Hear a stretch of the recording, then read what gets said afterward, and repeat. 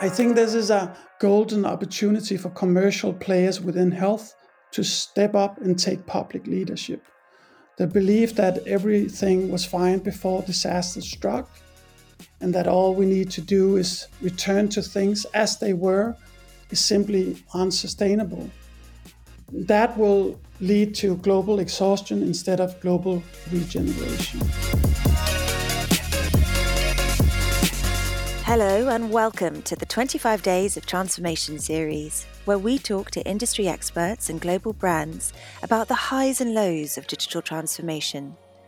We'll learn from real-world business examples, get first-hand industry insights from the digital experts, and we'll take a deep dive into what trends to look out for in the coming months. I'm Tizzy Philp, Strategic Content Lead here at Valtech, and I'm here to guide you through these conversations and to uncover the latest and greatest in digital. Today I'm joined by Rasmus Rask, Lead Business Designer and Futurist for the Healthcare Division here at Valtech. In a career spanning more than 20 years in health across pharmaceutical companies, creative agencies and NGOs, Rasmus is becoming increasingly influential across the healthcare industry, helping to deliver transformations that improve business operations but focus on improving the life of patients across the globe. Rasmus is one of the most exciting thought leaders in the sector. In today's podcast, we want to explore more of his latest ideas around the concept of human to business. Rasmus, as ever, it's a pleasure to speak and welcome to the podcast. Thank you, Tizzy. You're too kind. 2020 has arguably been the most turbulent year when it comes to human healthcare, throwing into focus the differing responses of nations across the world in dealing with a pandemic that touches every aspect of our lives. What has been your take on the current situation?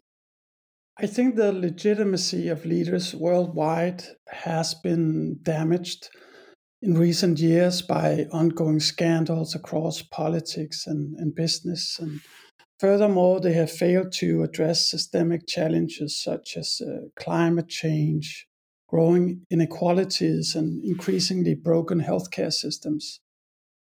According to historian and philosopher Yuval Noah Harari, irresponsible politicians have deliberately undermined public trust in science, in public authorities, and international cooperation. As a result, I think the most critical outcome of the pandemic, due to lack of inspired leadership, could be greater disunity and mistrust among humans. This scenario would constitute what I refer to as global exhaustion. But I think there is a silver lining. The infectious disease COVID-19 knows no distinctions and no boundaries. We have all shared the same omni experience, witnessing a system put on hold everywhere in the world from one day to the next. We have all feared that the lives of our loved ones and questioned if the system would be able to sustain us. We have learned the hard way that coexistence is vital, not only for our well-being, but also that one man's action have vast implications for the collective response in times of a crisis. We have experienced how complex systems are interconnected and how their wholes and parts depend on each other. We have sensed that our existence is symbiotic and that individuals' needs and those of nature itself are deeply intertwined. Maybe for the first time, at least in my lifetime, we have realized that no one exists in isolation, that human beings is fundamentally about transcending a purpose beyond self-interest. This holds an unlimited potential of solidarity that can positively stretch the accountability of populations, welfare models, political and educational systems, as well as the corporate world. And this scenario would, in my mind, constitute global regeneration. If we think more about the response of global firms and public bodies to what's been happening, what's been your impression then of the collective response so far? Well, We actually asked ourselves that question in May 2020. What we did was we conducted a meta-study of 165 selected articles published across 30 global peer-reviewed media outlets, representing a wide range of experts' views from diverse fields such as economics, sociology, anthropology, medicine, history, and philosophy.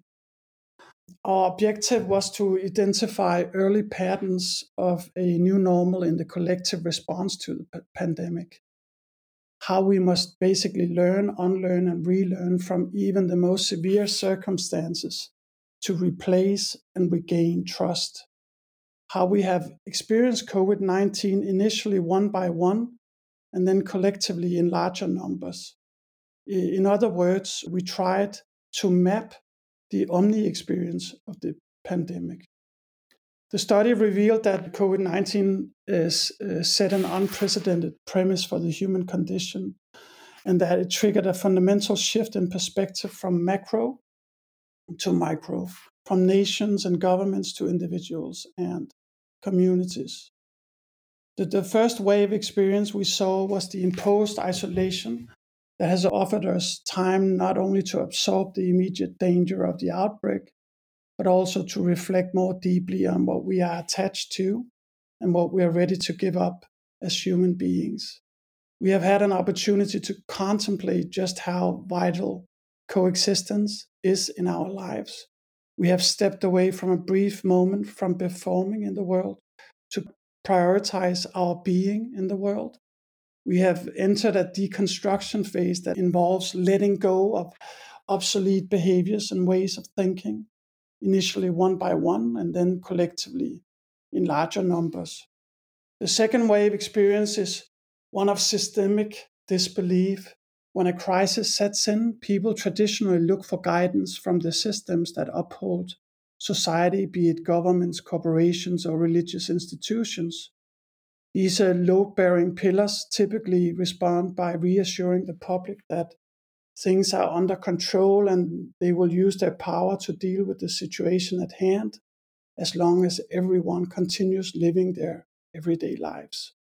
COVID-19 has been different in that sense.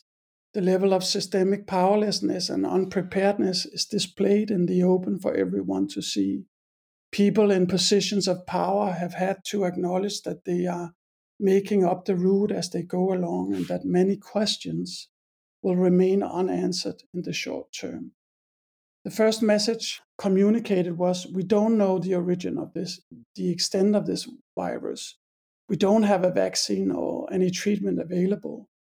And to preserve the system, each individual must stop their everyday activities and isolate to contain the virus. Subsequently, the overwhelming collective response has been to question society's long-term capacity to sustain its inhabitants. The third wave experience is that the economic and social implications of COVID-19 reveal vitally disparate abilities to prepare and respond. The strong are more likely to stay healthy, the weak are more likely to succumb. Lower skilled workers are more prone to job losses or a reduction in working hours. The lowest income quintiles are among the most disadvantaged groups in terms of adequate access to healthcare. People with disabilities and stigma are at an increased risk of developing severe diseases or emotional distress. The effect of social determinants is super amplified, and there is an imminent risk that it will lead to mass exhaustion in large parts of the population.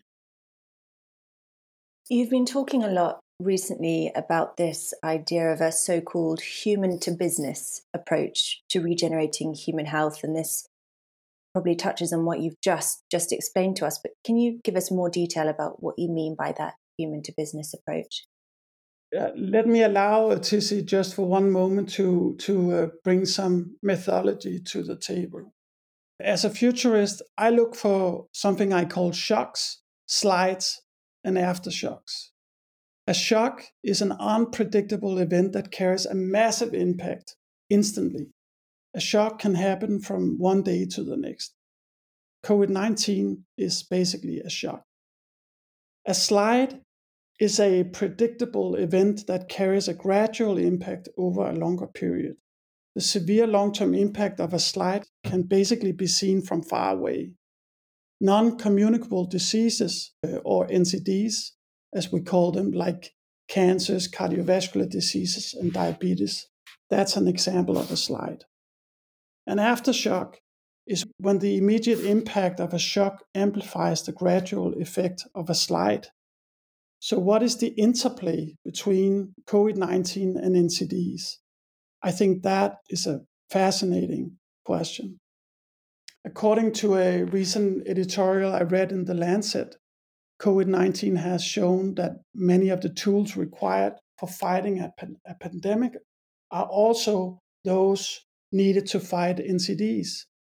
Disease surveillance, a robust civil society, clear communication, and equitable access to resilient universal healthcare systems. There is no better place to start by understanding how the COVID-19 Omni experience can be repurposed by design to defeat non-communicable diseases, or NCDs. If we can successfully repurpose the COVID-19 experience, we can better respond to the increased disease burden associated with NCDs. I think this is a golden opportunity for commercial players within health to step up and take public leadership. The belief that everything was fine before disaster struck and that all we need to do is return to things as they were is simply unsustainable. That will lead to global exhaustion instead of global regeneration. Peter Drucker, the world's most prominent management thinker, he once pointed out that incongruities, a dissonance between what is and what ought to be, are opportunity spaces to create something new and relevant. Opportunity spaces for innovation will lie, I think, in the intersection between what is and what ought to be. Commercial stakeholders will seek to both create new markets based on new demands, while also entering into broader coalitions to improve human lives at scale. Commercial health players must step up and facilitate and sponsor public-private people coalitions based on a shared plan of action. With the right leadership and accountability, we can strengthen health services to not only prevail the pandemic, but to dramatically improve the treatment and prevention of NCDs in the future. The bottom-up response to the pandemic potentially holds the key to reform the healthcare system. According to Douglas Rushkoff, a digital theorist and host of another podcast called Team Human, you should go and check it out. According to him, we can develop the cultural immune response required to face such a challenge together by utilizing the autonomous and micro-local capacity of digital ecosystems. As point of care, that's where we as human beings receive care, healthcare. If as point of care shifts away from analog to digital, we can actually use our emergent digital sensibilities to enable our out-of-system ability to create more meaningful experiences around health and to produce regenerative health outcomes.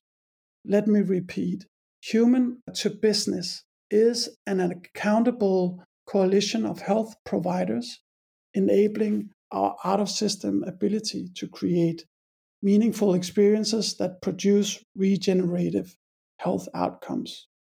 The redesign of healthcare systems will enable us to reflect on what we are most attached to as humans, how we can drive positive change through our autonomous actions, how we can proactively protect ourselves from the inequalities of the world. We can further increase and enable this health experience via holistic use of services, data, and technology. Holistic offerings put forward by the before mentioned PPP coalition, people, public, and private. With the emergence of such transformational human-to-business models, I think that transactional B2B and B2C models will need complete reimagination. We at Valtech has developed a human-to-business innovation framework that can serve as a conversation starter and bring PPP stakeholders together in workshops and innovation programs to explore mutual self-interest and experiment with new ways of operating. So far, the initiative has sparked interest among some of the biggest companies in the health industry, but there is, however, still a long way to go. So if we think more about what you've just said about what companies can really do in this space, what, in your view, can businesses or public bodies or governments do to apply this kind of thinking in a really tangible way? I think that most professionals, when they hear the word transformation, they think about that as something that is very overarching. It's a 360 approach. It will have to basically change everything you do over time. I don't see human to business, the innovation framework around human to business, as that. As mentioned earlier, the biggest game changer in health is the shift in point of care, where we receive care from analog to digital and from in-system to out-of-system. So this transformation will articulate an undeniable demand that a human being facing health challenges should always be in the center of all interactions, and then all stakeholders across the entire health landscape should collaborate based on a shared interest to produce regenerative health outcomes for that person. So I ask you, this point of care, that exists everywhere, among every person on earth. So, of course, this also means that human to business is relevant everywhere in health as a strategic framework, as an innovation lighthouse, as incremental improvements of point of care, wherever that exists, however that is constituted. So there is really no excuse. It is time to deliver. I think we can use health to build unity and trust among humans. Human to business is the way forward, both on a strategic, tactical, and operational level. Rasmus, this has been such an interesting 15, 20 minutes or so. Thank you so much for sharing all of your insights and thoughts with us. I'm sure leaving people with lots of things to think about. It's been a pleasure, and please reach out. I love dialogues. I love to be inspired by all the super intelligent people out there in the world. Amazing. Thanks so much, Rasmus. Thank you.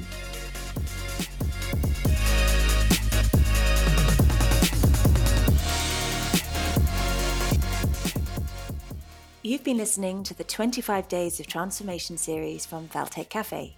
If you enjoyed this podcast, then why not subscribe and keep up to date with all of the episodes in this series, and a whole host of insights from the Valtech Cafe back catalogue. And if you'd like more information about what we do or to get in touch, why not visit us at valtech.com to find out the details. Until next time, thanks for listening.